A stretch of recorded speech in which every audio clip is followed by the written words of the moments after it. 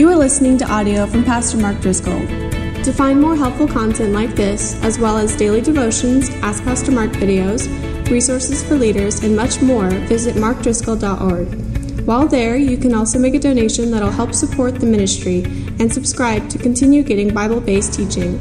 If you live in or are visiting the greater Phoenix Valley, please feel free to come and see Pastor Mark at the Trinity Church in Scottsdale, Arizona.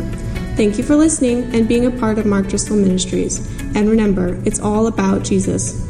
All right, as we kick into John chapter 1 today, I want you to think about somebody who's kind of a hero to you, somebody you look up to, you learn from, somebody that you aspire to be like, somebody that you hold in high regard. There tend to be these people in our life that they live great lives. Sometimes they're athletes, sometimes they're musicians, sometimes they're political leaders, sometimes they're business leaders, sometimes there are people who just do extraordinary things. They leave a big footprint in their wake, and they make a difference in human history, and we tend to hold them in high regard. These are kind of our heroes, and as a result, when we find someone who lived a great life, we tend to examine that life more carefully and closely. This is where we get biographical books and movies trying to examine the lives of those who have gone before us and done a great job at living their life and leaving their legacy.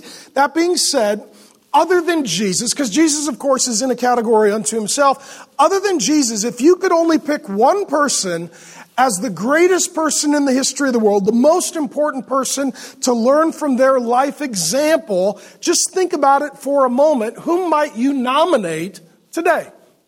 Somebody would say George Washington or Abraham Lincoln or Mother Teresa or maybe a Billy Graham or maybe a Winston Churchill. These people come to mind. Martin Luther King Jr. We would have these heroes that we look to and we learn from. There's one person in the Bible, of course, as I said, other than Jesus, who is called the greatest person in the history of the world. That's a massive statement. Jesus himself says, I think it's in Luke chapter 7, around verse 29, of all the people who have ever lived, none is greater than a guy named John the Baptizer. It's Jesus' cousin. There's about 9 different Johns in the Bible, if memory serves me correct. The book we're studying is written by a guy named John the Beloved, and who we're talking about today is another guy named John the Baptizer. John the Baptizer, Jesus says, is the greatest person in the history of the world. That's a massive statement. And you didn't study him in college, amen?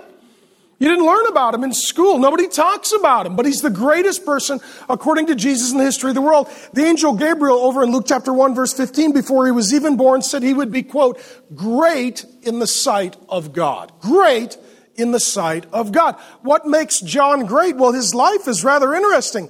He's not a political leader. He's not an athlete. He's not a musician. He's not a politician. He doesn't rule over an empire. He doesn't travel very far. He doesn't make much money. He never has a wife. He never has any kids. What kind of great life is that? The kind of things that you and I aspire to for greatness are not the things that he possessed. Here's what he did have: the Spirit of God. The Spirit of God is the key to John's greatness. It said that he was filled with the Holy Spirit from his mother's womb, and that the hand of the Lord was upon him. This is the language of the Bible. That is, that God was at work in power through the life of John. He not only had the power of God's presence through the Holy Spirit, he also fulfilled God's calling and destiny for his life. This is how you can be great. Not great in the eyes of the world, but great in the eyes of Jesus. Be filled with the Holy Spirit and fulfill the life that God intends for you, whatever that might be. That's the great story. I don't know if you can tell this. I'm hopped up on cold meds. I'm not feeling very good. I can't wait till the resurrection of the dead when I can breathe and I'm 6 foot tall. Until then, however, I'm going to do all I can today to tell you about John, the greatest man who lived in the history of the world, and how you can live by the same power of the Holy Spirit, and you can live a great life that honors and glorifies God and not just makes a dent, but makes a difference. So we're going to learn a couple of things, 2 things about John. We're going to learn 3 things about Jesus. Here's the first thing we learn about John. Humility helps you understand yourself. 2 of the most important things you can learn in the Bible: who is God? Who are you? Right? Those are 2 important things. Who is God? Who are you? Humility allows you to learn yourself. The 2 things we're going to learn about John is humility and service. He's a humble servant. And it says this, John chapter 1, verses 19 through 21. This is the testimony of John. When the Jews sent priests and Levites from Jerusalem to ask him, who are you? Here comes the committee. He confessed, he did not deny, but confessed, I am not the Christ. And they asked him, are you Elijah? They're trying to figure out who he is. He said, I am not. Are you the prophet? He answered, no. Let me say this about John. John is a bit of an outlaw cowboy. He's an Arizona boy. We'll just call him that, right? He was Jesus' homeschooled rural cousin. That's who he was. He lived out in the desert in the middle of nowhere. He ate bugs and honey. Bugs and honey. That's a rural kid. Amen? That's a rural, he'd never seen a grocery store, never been to Costco. Bugs and honey. That was his diet. He wore a Jedi robe. He was raised by godly parents. All this is in the Greek. He was raised by godly parents. He lived out in the woods. And he was kind of a wild child. He was the kind of guy, steel-toed boots, ride a Harley, had a tattoo, listened to Josie Wales, and didn't always make it to school on time. He's that kind of kid, all right? He comes from outside the institution. He comes from outside the establishment. He's from Prescott. He's that kind of kid, okay? He's that kind of kid. He's that kind of kid. Now what happens is there's this religious institution, organization, and if you want to be a leader, you got to go through the steps. It's like you got to go through Christian school, and then you got to go through Bible college, then you got to go through seminary, and then you get approved, and then you get to go teach. John didn't do any of that. He just showed up and started yelling at people. Why am I yelling at you? Because it's biblical. Somebody has to yell at us for us to get attention, right? So John comes yelling at people. He doesn't even have a church. He's yelling at people outside. How many of you, if you've seen this guy and you think, he's not anointed, he's crazy, right? It's a fine line between anointed and crazy, and John rides that line.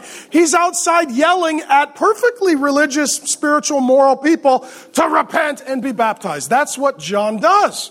He's a bit of an outlaw cowboy. So what happens is all the religious types, they're trying to figure out, who is this guy? We don't know him. He didn't get any permission. So they get a committee together, because that's what religious people do. They form committees.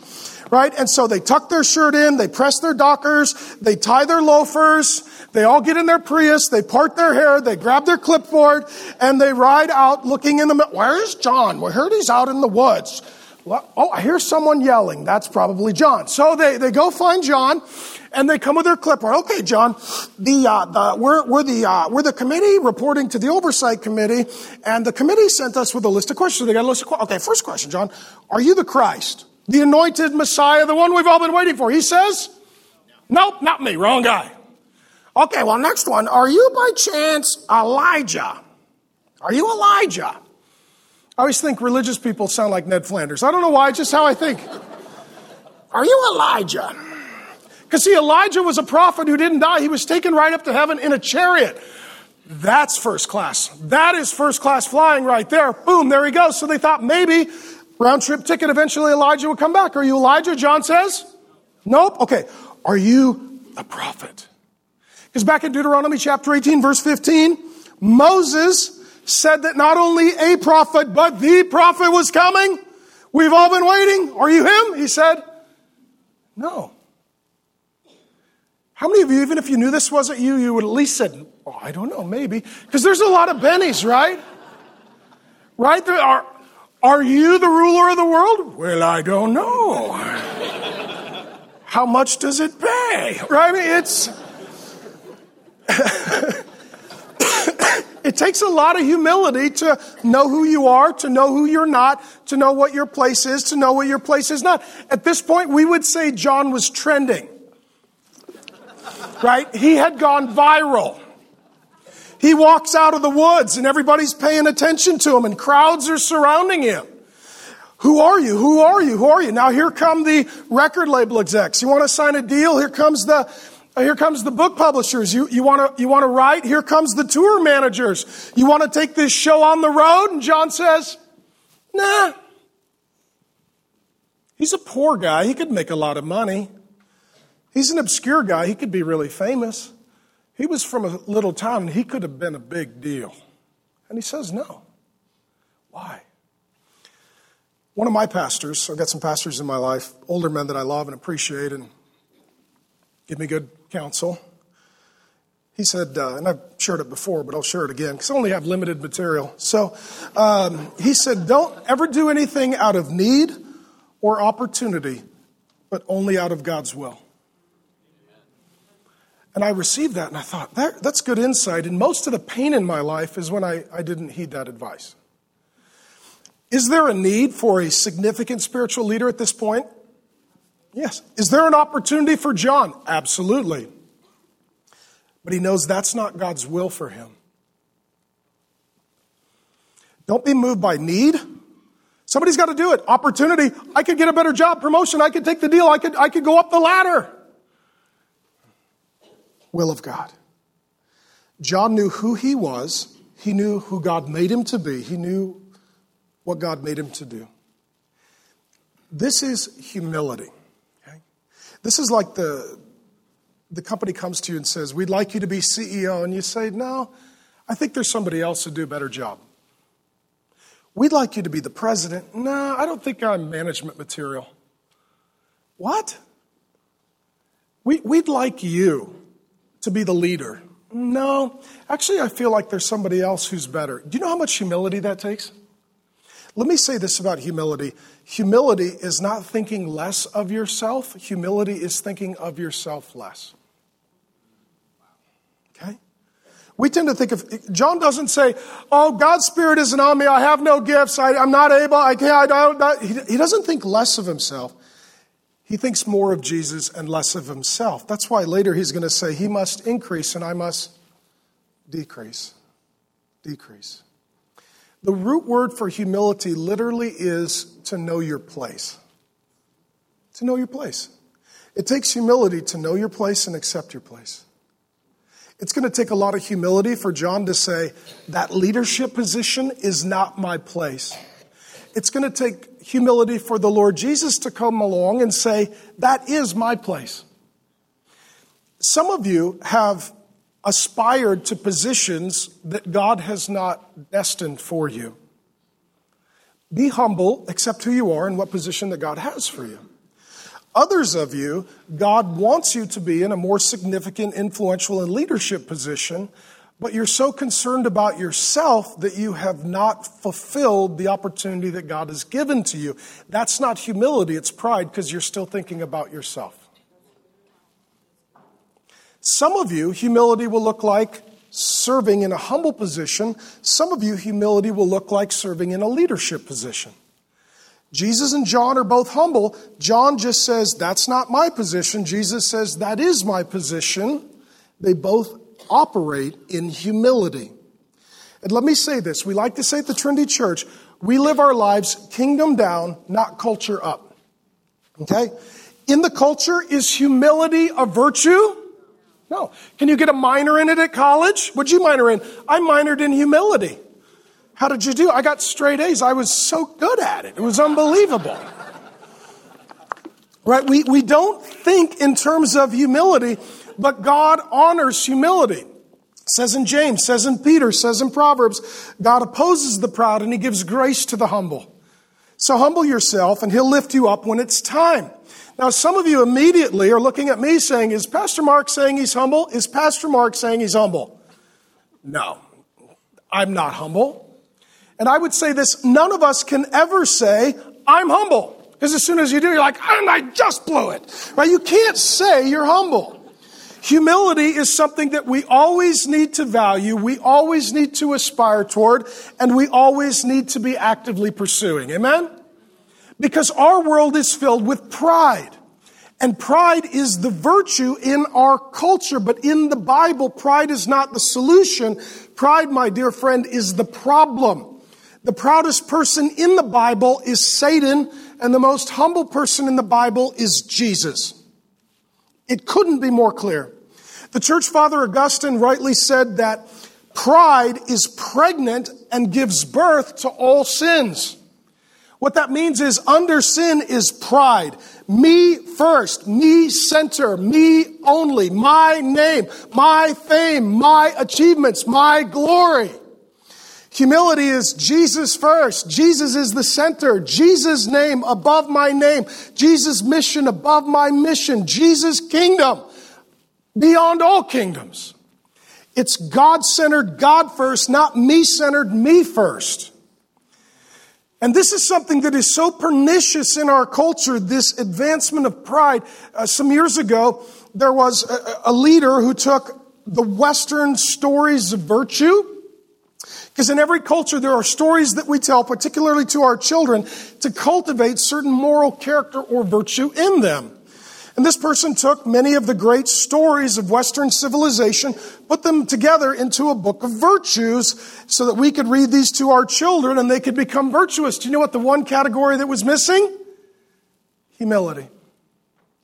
Because in the Western world, we do not value humility. In the kingdom of God, humility is greatly valued. Key number one to John's greatness, humility. Humility. He accepted his place, and he tells them, I am not the Christ, I am not Elijah, I'm not the prophet. This would really benefit me, but that's not God's will for me. That's not who God made me to be. Let me say this for you, dear friend. If you are in God's will, you're doing a great job living your life. You don't need to be someone you're not. You don't need to do something you can't. You don't need to be someone else. You need to understand who God made you to be, humbly accept that, and you are great in the sight of God. And it doesn't matter what the culture says. It matters what Christ says. Amen? Okay? Second thing about John's greatness, serving. So it's humility and serving. Those are the keys to his greatness. Serving helps you understand yourself. John 1:22-28. So they said to him, they're trying to figure out, who are you? We need to give an answer to those who sent us. Like the committee is waiting for a report, right? What do you say about yourself? He said, I am the voice of one crying out in the wilderness. He quotes Isaiah chapter 40, verse 3. Make straight the way of the Lord, as the prophet Isaiah said. Now they had been sent from the Pharisees. We'll talk about those guys. They asked him, then why are you baptizing if you're neither the Christ nor Elijah nor the prophet? Who gave you authority? Where's your I get to baptize card? John answered them, I baptize with water, but among you stands one you do not know. Jesus has not yet entered onto the stage of history, but he's waiting in the wings. Even he who comes after me, the strap of whose sandal I am not worthy to untie.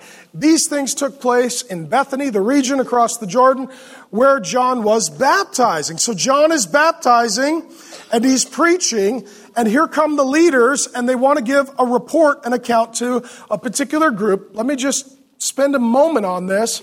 This group right here, the Pharisees. How many of you have heard of the Pharisees? You heard of them? It's always negative, right? You're such a Pharisee, which means you disagree with me. Okay, that's what that means. I'm right, you're wrong. You're a Pharisee. Okay, so Pharisee, we tend to use it in a very negative and pejorative way. As we go through John's gospel, you're going to meet certain categories of people, certain groups.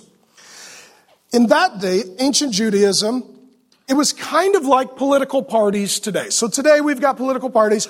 You've got the conservatives and the liberals or progressives. So in that day, the conservatives were the Pharisees, Fox News. And then there were the liberals, the Sadducees, CNN.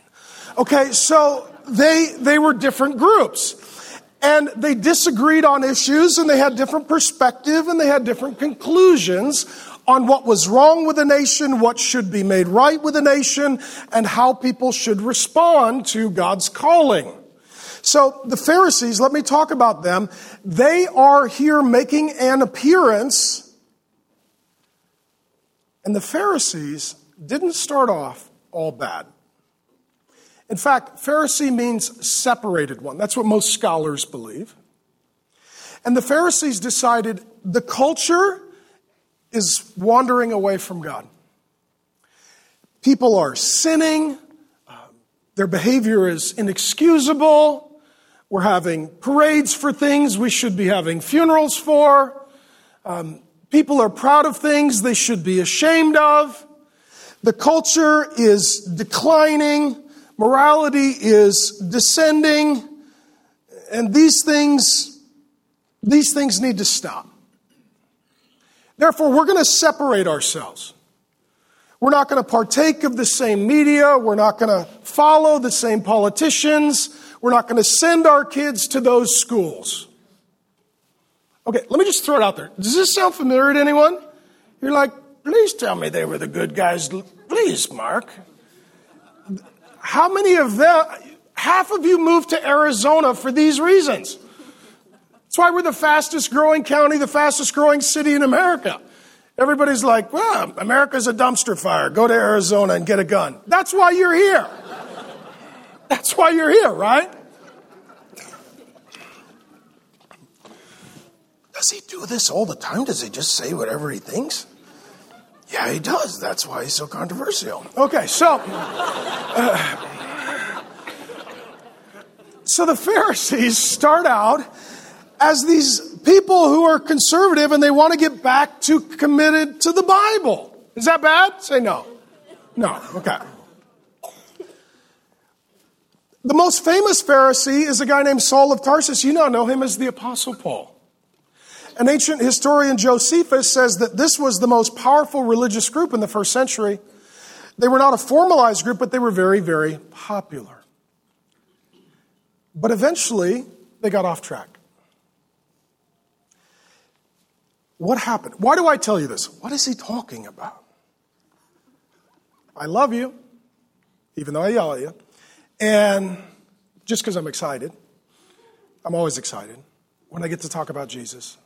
Because I love you, and I love Jesus, and I love the Bible. And every time I open the Bible, I get so excited. I can't help but get excited. Okay? But my concern is we could be the Pharisees. Because the Pharisees were the people who were very excited about obeying the Bible. Is that a bad thing? No. I hope to be here for a long time and teach the Bible, and I want you to learn and grow. But I want to warn us that the more we learn, if we don't also learn to love well, we can end up becoming the Pharisees. Okay? Because here's the problem with the Pharisees. They had far more knowledge than they did love. Paul says it this way, knowledge puffs up with pride. Love builds up in relationship. It's not knowledge or love, it's knowledge and love. It's about knowing the Bible and the God of the Bible and loving God and loving people. Let me make this very, very clear. You're not biblical unless you're relational.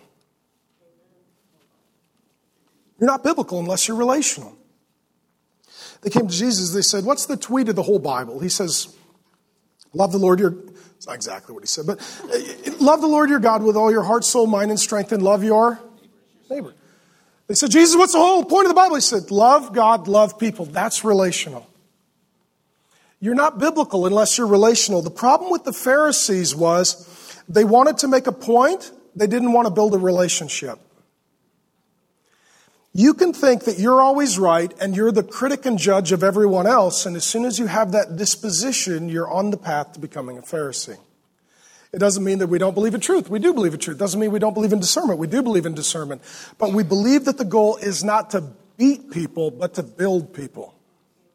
So here's the problem with the Pharisees. They had the scriptures and their scribes. These are the official interpreters of the scriptures. So oftentimes you will see the Pharisees and the scribes working together.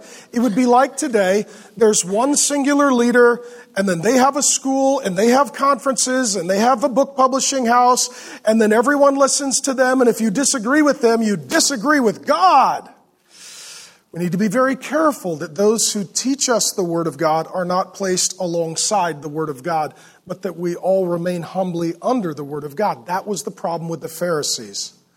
They valued their teachers at the same level as Scripture, and so if you disagreed with one of their teachers, you disagreed with God. This made them very arrogant, very proud, very judgmental, very self-righteous. So they show up and they don't make any relationship with John. They don't get to know him. His family was godly. He grew up in a ministry home. They don't get to know his story. They don't ask about his testimony. They just come to interrogate, not to listen. The same thing happens to the Lord Jesus. He's preaching and teaching. And you think the Pharisees would show up and say, we love to learn the Bible. Jesus, please say something and we'll write it down. Instead, they say, Jesus, it's time for you to sit down. We're here to teach. That's the heart of the Pharisee. The heart of the Pharisee is, I never learn, I only teach. And if you disagree with me, you disagree with God, because I know all that God has to say. There's an arrogance. There's an arrogance. We love the Word of God. We believe the Word of God. We trust the Word of God. And you're not biblical unless you're relational. I just want to warn you. I don't think we're there. By God's grace, I pray we never get there. But because we are people who take the Bible seriously, we can also take ourselves seriously. And that's where all the problems begin. I think we should take the Bible seriously and not ourselves. Amen? I'm just going to throw it out there as a recommendation.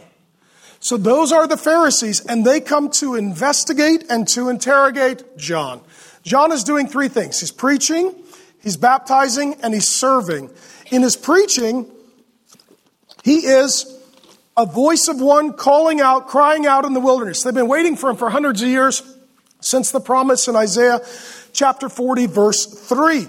So here's what we believe. We believe in preaching. We believe that God spoke the world into existence, that everything came into being through the sheer force of the proclamation of God's word into human history. I absolutely, fundamentally believe in preaching. Preaching is not just talk giving or motivational lecturing. It is opening the word of God and bringing a word from God to the people of God so they can experience the joyful life of God. Amen?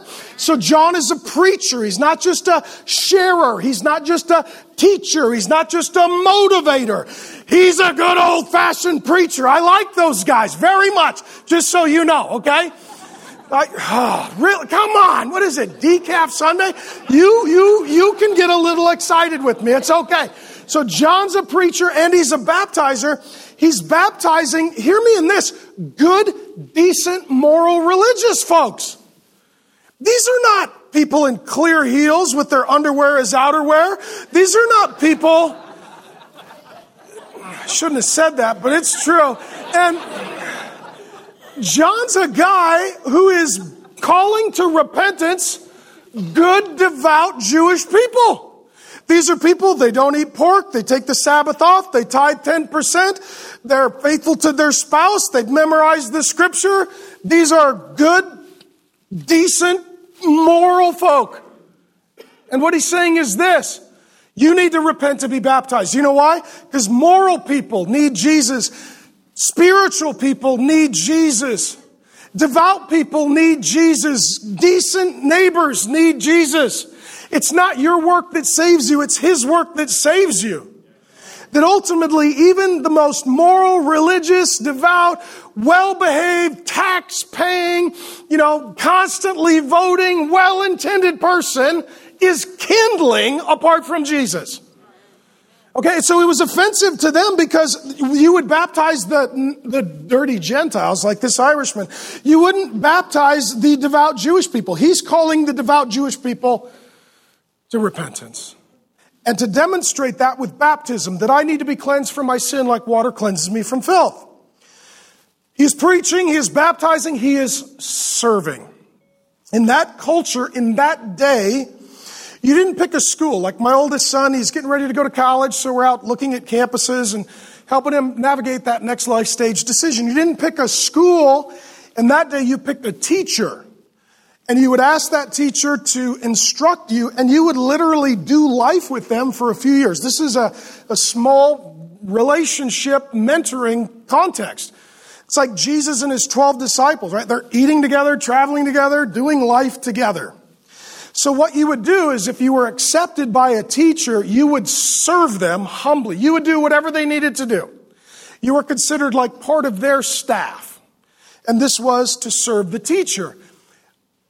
The student would do culturally all of the same jobs as a slave being the lowest of the low in that culture, with one exception. A slave would take your sandals off, a student would not. Because it was too nasty. How many of you don't like feet to start with? You just don't, right? No judgment, just an observation. Okay, you don't like feet. Now imagine the ancient road system in Rome. It's dirt, not paved. People are walking on it. Garbage is getting dropped on it. Animals are traveling on it. What do animals do? That. Okay, so you're walking on the road, open-toed sandals. You walk for days and miles. What are your feet like when you get there? Nasty. I mean, it smells like Satan's breath. That's what your feet smell like. It's horrible. You got stuff under your toenails that isn't even on the periodic chart. It's just nasty, amen?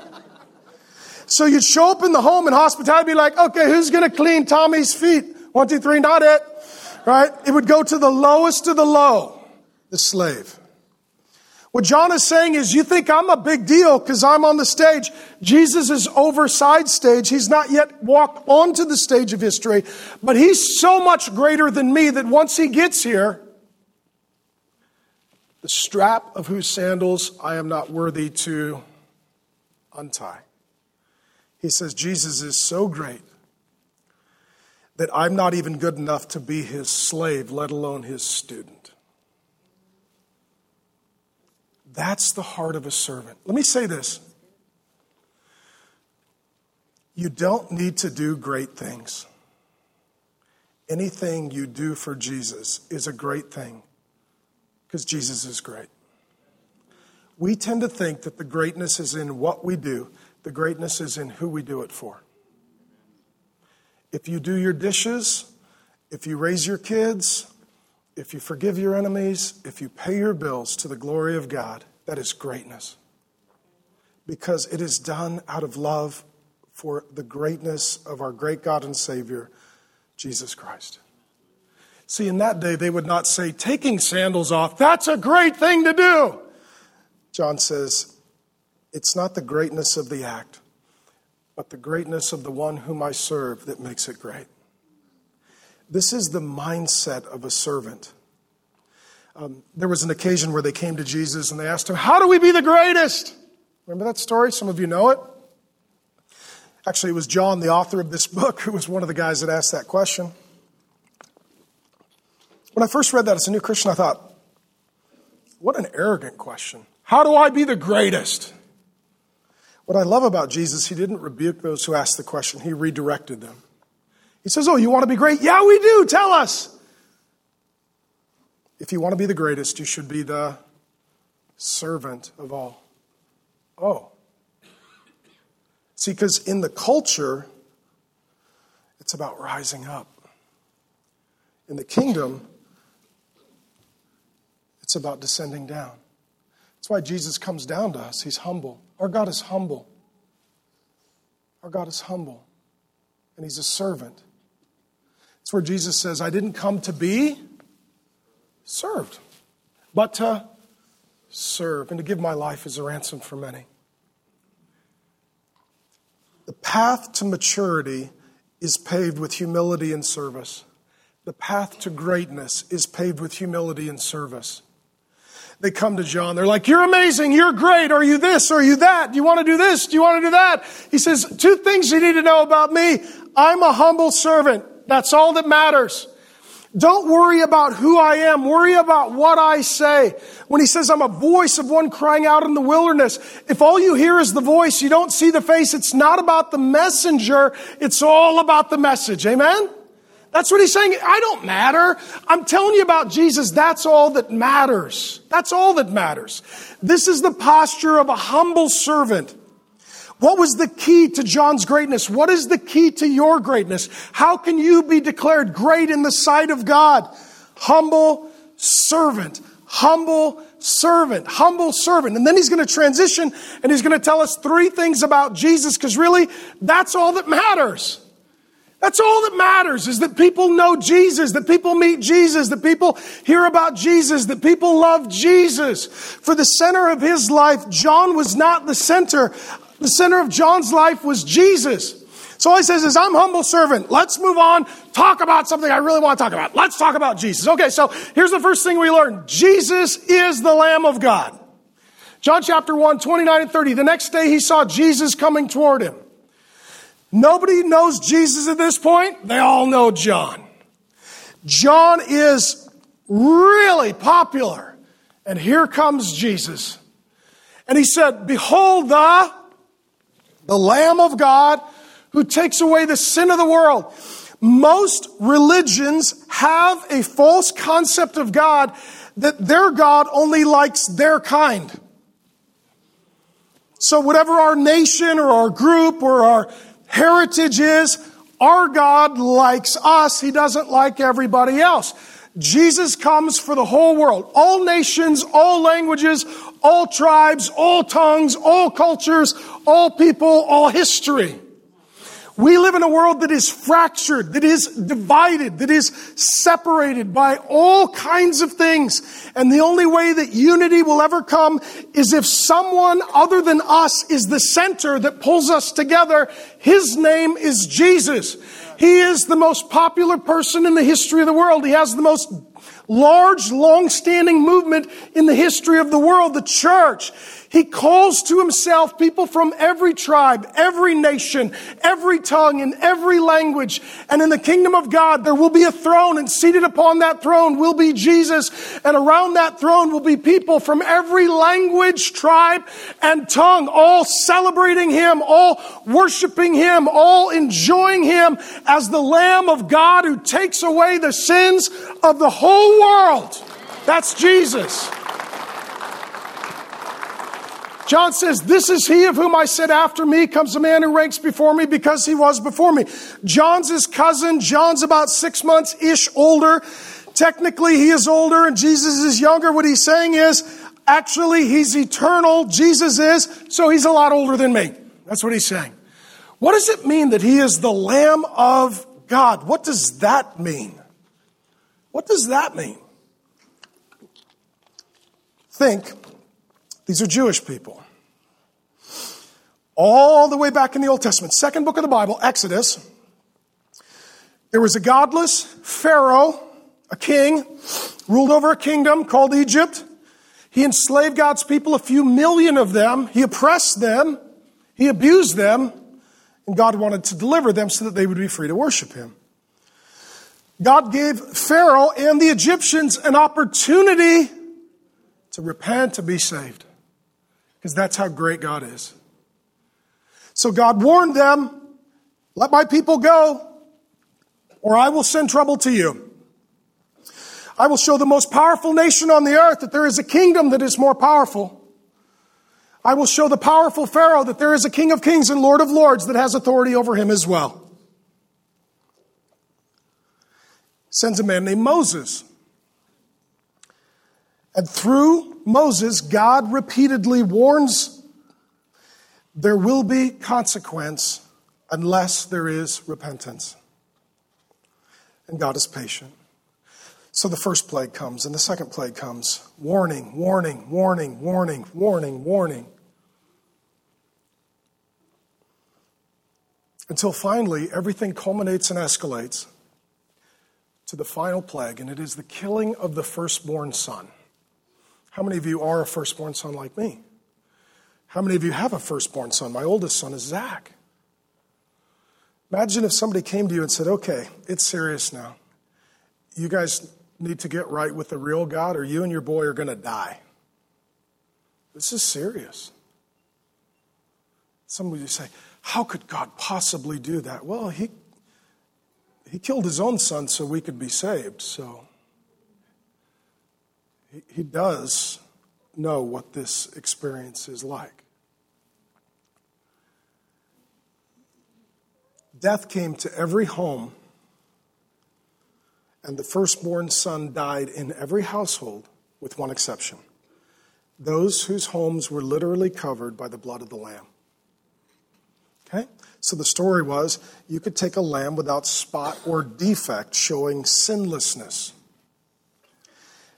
That animal would be slaughtered, put to death, as a substitute for the family and their sin. This is a bloody, messy situation. You then would take the blood of the lamb and you would go outside and you would literally paint it over the doorpost, the doorway of your home. It was a way of showing publicly your faith internally. I acknowledge I am a sinner. I acknowledge that I have sinned against God. I acknowledge that the wage or penalty or price for sin is death. And I acknowledge that either I will pay for my own sin or someone who is sinless and unblemished and spotless will pay for me. What do our Jewish friends call this? Passover. Because it shows that God's wrath literally passes over those who in faith are trusting in the blood of the Lamb. Okay, if you're here and you're Jewish, I love you. The whole Bible's about Jesus. And everything was to get people ready for his coming, including Passover. God's people celebrated Passover year after year until the Lord Jesus shows up. And at what is called the Last Supper, he is celebrating the Passover meal. And he takes the bread and he says, "This is my body." And he takes the wine and he says, "This is my blood shed for the forgiveness of sins." What Jesus is showing is that he is the fulfillment of the Passover. That's why it says in 1 Corinthians 5:7, Christ our Passover lamb has been slain. And every year the Jewish people would be celebrating the Passover. And here comes Jesus. And John sees him with great enthusiasm and zeal. And he cries out, finally, after thousands of years, we've all been waiting. Behold, behold, behold, the Lamb of God who takes away the sins of the whole world. Jesus is here. Jesus has come. The solution has been made. Friends, this is unbelievable. I know you come here with problems. Let me tell you, your greatest problem is sin. Your greatest problem is separation from God. All other problems pale in comparison to your greatest problem. And Jesus comes to take away sin. Jesus comes to forgive sin. Jesus comes to deal with sin. Jesus comes to take away your biggest problem and enter into a relationship with you through which he helps you with all of your other problems. Amen? Now, if you're a Christian, you're here today, you believe this. Amen? And you love this and you celebrate this and you're glad for this. If you're here and you're not a Christian, you're like, what are you trying to do? Get me converted? For sure, that's exactly what I'm doing. Oh, what do you think? I'm sweating? Yes, I'm that excited. You need Jesus. You need Jesus. You need Jesus because you have sin. And unless his death covers you, you will pay with eternal death. That's Jesus. First, Jesus is the Lamb of God who takes away the sins of the world. Let me say this too. It's not just what Jesus said, but it's what Jesus did that's really important. Some people look at Jesus and say, I love his teaching, but do you believe in his death? Do you believe in the cross? Do you believe that God died in your place for your sins as your substitute? If you don't believe that, you don't believe in the Jesus of the Bible. We love his teaching, but we trust in his sacrifice. Amen? That's why we got a cross in the church, we got a cross on the church, we got a cross outside of the church. Somebody asked me, why do you got so many crosses? To make sure you understand we believe in the cross. We believe that our God died in our place for our sins as our substitute, as our Savior. And without him, sin is not taken away for anyone in the world. But by faith in him, he takes away the sin of anyone in the world. Amen? Okay. Second thing Jesus is Spirit-filled. He's going to go back and talk about the baptism of Jesus. John 1, 31 through 33. I myself did not know him. John said, I didn't know how this was all going to play out. But for this purpose I came baptizing with water, that he might be revealed to Israel.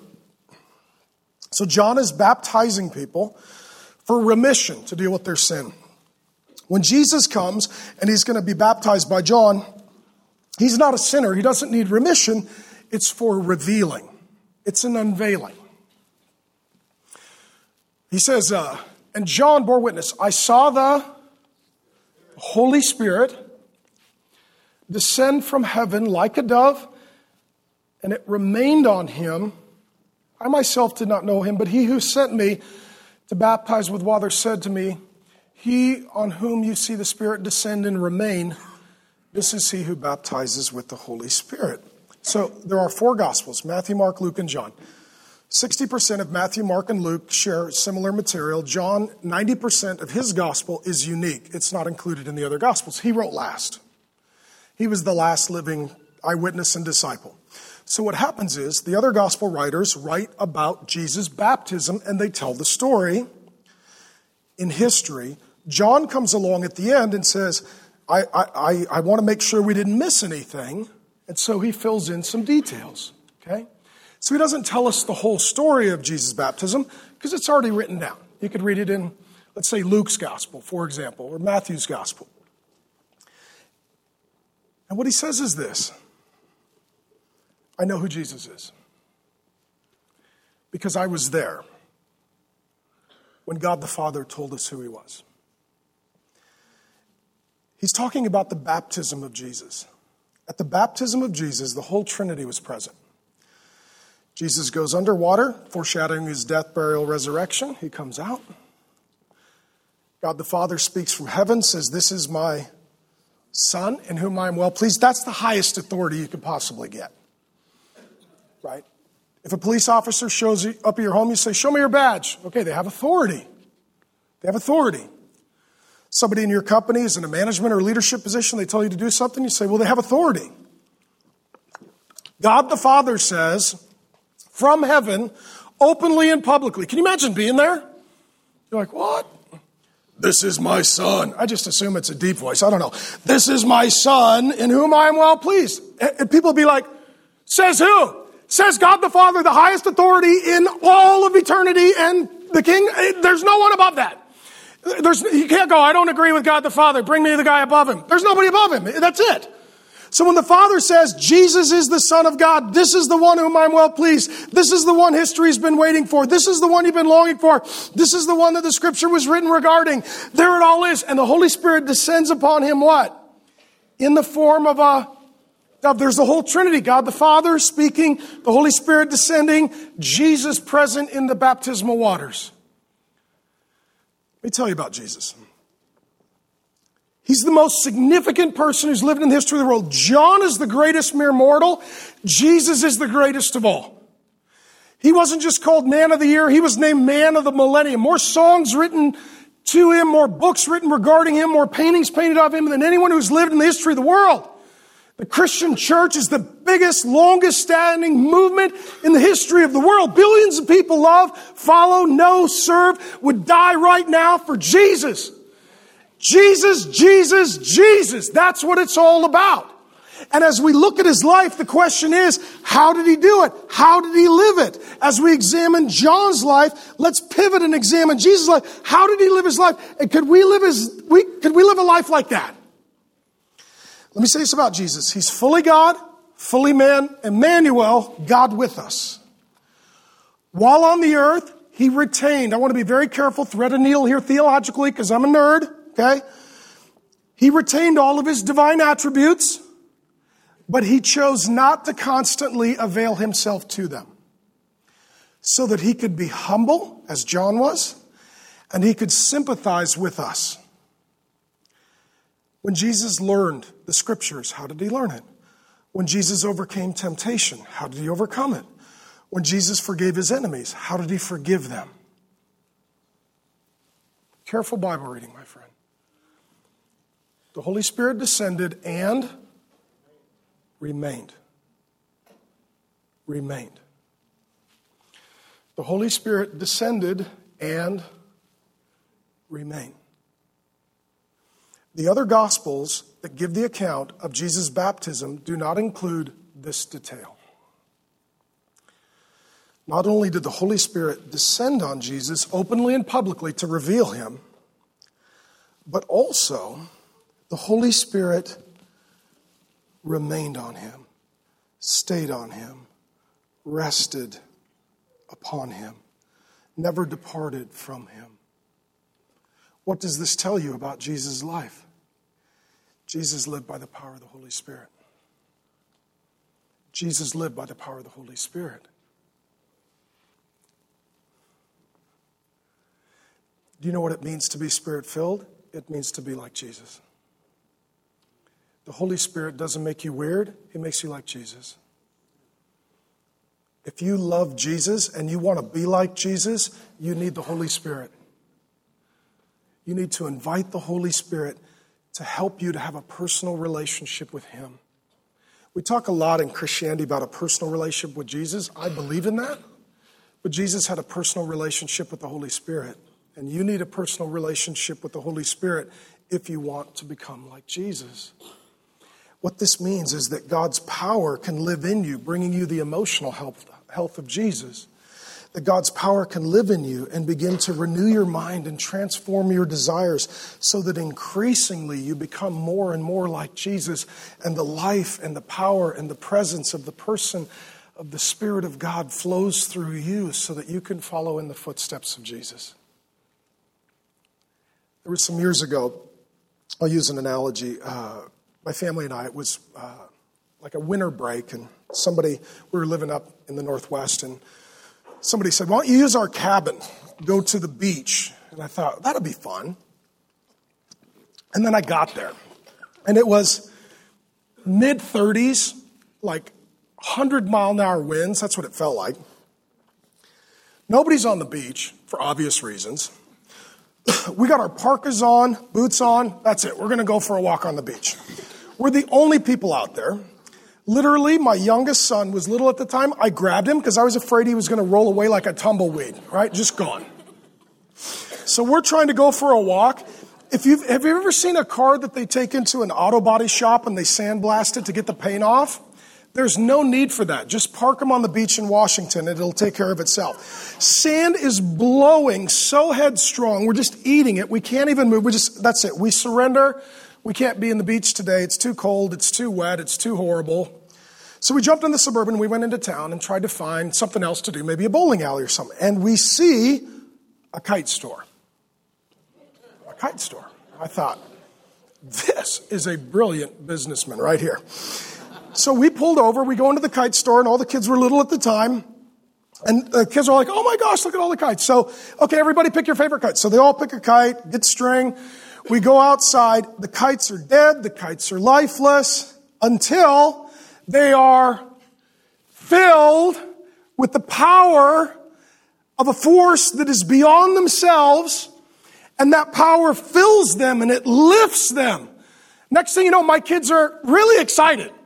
Because now the kite is soaring and it's powerful and it's filled and it's dancing and it's alive and it's vibrant and it's joyful and it's exciting. My friends, that is life in the Spirit.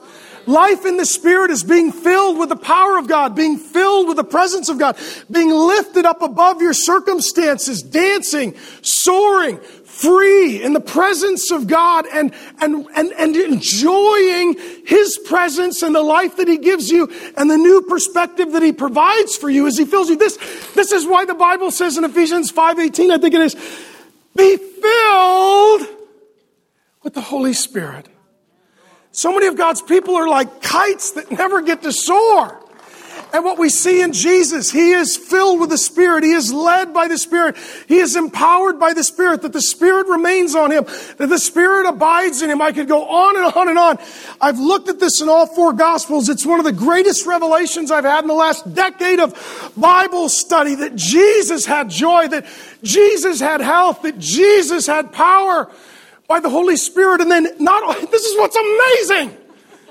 This is so amazing. I don't know why this isn't on the news every night. It's so amazing. He says this. Where is it? I lost myself. This is He who, Jesus gives you the Holy Spirit. What? Jesus' life is not just to be admired. Jesus' life is to be experienced. Okay? And for those who are filled with the Holy Spirit, you're a whole new person, whole new life, whole new power, whole new joy. Amen? Wow. Wow. Wow. Wow. You know what? The Bible tells you to do things you can't do. The Bible tells you to be someone you can't be until you're filled with the Spirit. Then that's who you become and that's what you do. All right, I'm excited. Both of you as well. Okay, last one. John tells us two things about himself. He's a humble servant. Jesus is the Lamb of God. Jesus is Spirit-filled and giver of the Spirit. And Jesus is the Son of God. John 1:34. John says, I have seen and have borne witness that this is the Son of God. Jesus refers to himself as the Son of God. The New Testament 124 times calls Jesus the Son of God. 165 times Jesus calls God his Father. This is this intimate, warm relationship between Father and Son. You've heard the language, like Father, like Son. It means they have a lot of things in common. That's exactly what it's referring to, that Jesus shares all the divine attributes. Jesus shares the eternal authority. Jesus says, if you've seen me, you've seen the Father, because they are so similar and identical in character and attribute. That's what he's saying. Now, Jesus is the Son of God. Jesus is the Son of God. Jesus is the Son of God. This is a declaration of his divinity. This is his declaration that he alone is God walking on the earth. Those who heard him understood this. John 5:17 and 18, Jesus says, my Father is working until now, and I am working. This was why they were seeking all the more to kill him, because he was even calling God his own Father, making himself equal with God. You know what? When Jesus said, he is my Father, I am his Son, they said, you can't say that. You're saying you're equal to him. Is that what Jesus is saying? That's exactly what Jesus is saying. Jesus says, yes, I and the Father, we are God. One God, three persons, Father, Son, and Spirit. Eternal union and communion. If you receive me, you receive him. You reject me, you reject him. I and the Father are one. If you've seen me, you've seen the Father. I bring the exact divinity to the earth that he possesses. His attributes are my attributes. His authority is my authority. Furthermore, it was the Father himself who said at the baptism, this is my Son. I have good news for you. Jesus is the Lamb of God who takes away the sins of the world. I have good news for you. Jesus Christ lived a Spirit-filled life and gives you the Holy Spirit to live a powerful new life. And number three, I have really good news for you. Jesus is the Son of God, that he is alive and well, that he is ruling and reigning, that he rules over a kingdom that will never end, that includes citizens of all nations. And he sends you the Holy Spirit to be filled by his presence and power. And he gives you the identity of a child of God. I'll read it to you. Romans 8:15. But you have received the Spirit of adoption as sons, by whom we cry, Abba, Father. I have good news for you. We're going to worship God now. We're going to live kingdom down, not culture up. We're going to receive the presence and the power of the Holy Spirit. We're going to rejoice because our sins are forgiven by Jesus Christ, the Lamb of God who takes away the sins of the world. And we're going to rejoice that not only is Jesus the Son of God, but we get adopted into the family through faith in him. And God knows you. God loves you. God cares for you. God's heart is for you. God's eternity is with you. And just as Jesus was filled with the Spirit, just as John was filled with the Spirit, we too today want to come together to sing and celebrate. You want to sing with me? Yes. Let's sing a little bit. Humble servants come to make great the one who is great. And so I'm going to invite you to partake of communion. That is remembering Jesus' broken body and shed blood, the Lamb of God who takes away the sins of the world. We're going to respond with singing, rejoicing, celebrating and longing for the coming of Jesus. Father God, we thank you.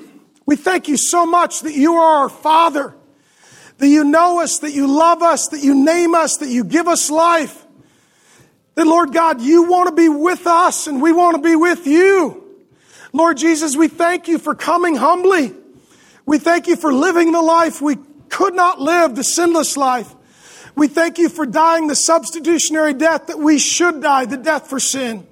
And we thank you that you got out of your grave and you conquered Satan, sin, death, hell, and overcame the wrath of God so that we could become the sons and daughters of the living God, filled with the Holy Spirit, destiny on our lives, not having to do what is great, but doing whatever you call us to do because we do it in service to a great God who says that we are great if we are humble and we are great if we are filled with the Spirit. Holy Spirit, we invite your power and presence now. We invite you to humble us. We invite you to fill us. We invite you to cause us to be servants like John and to be worshipers of Jesus, in whose name we pray. All God's people said, Amen.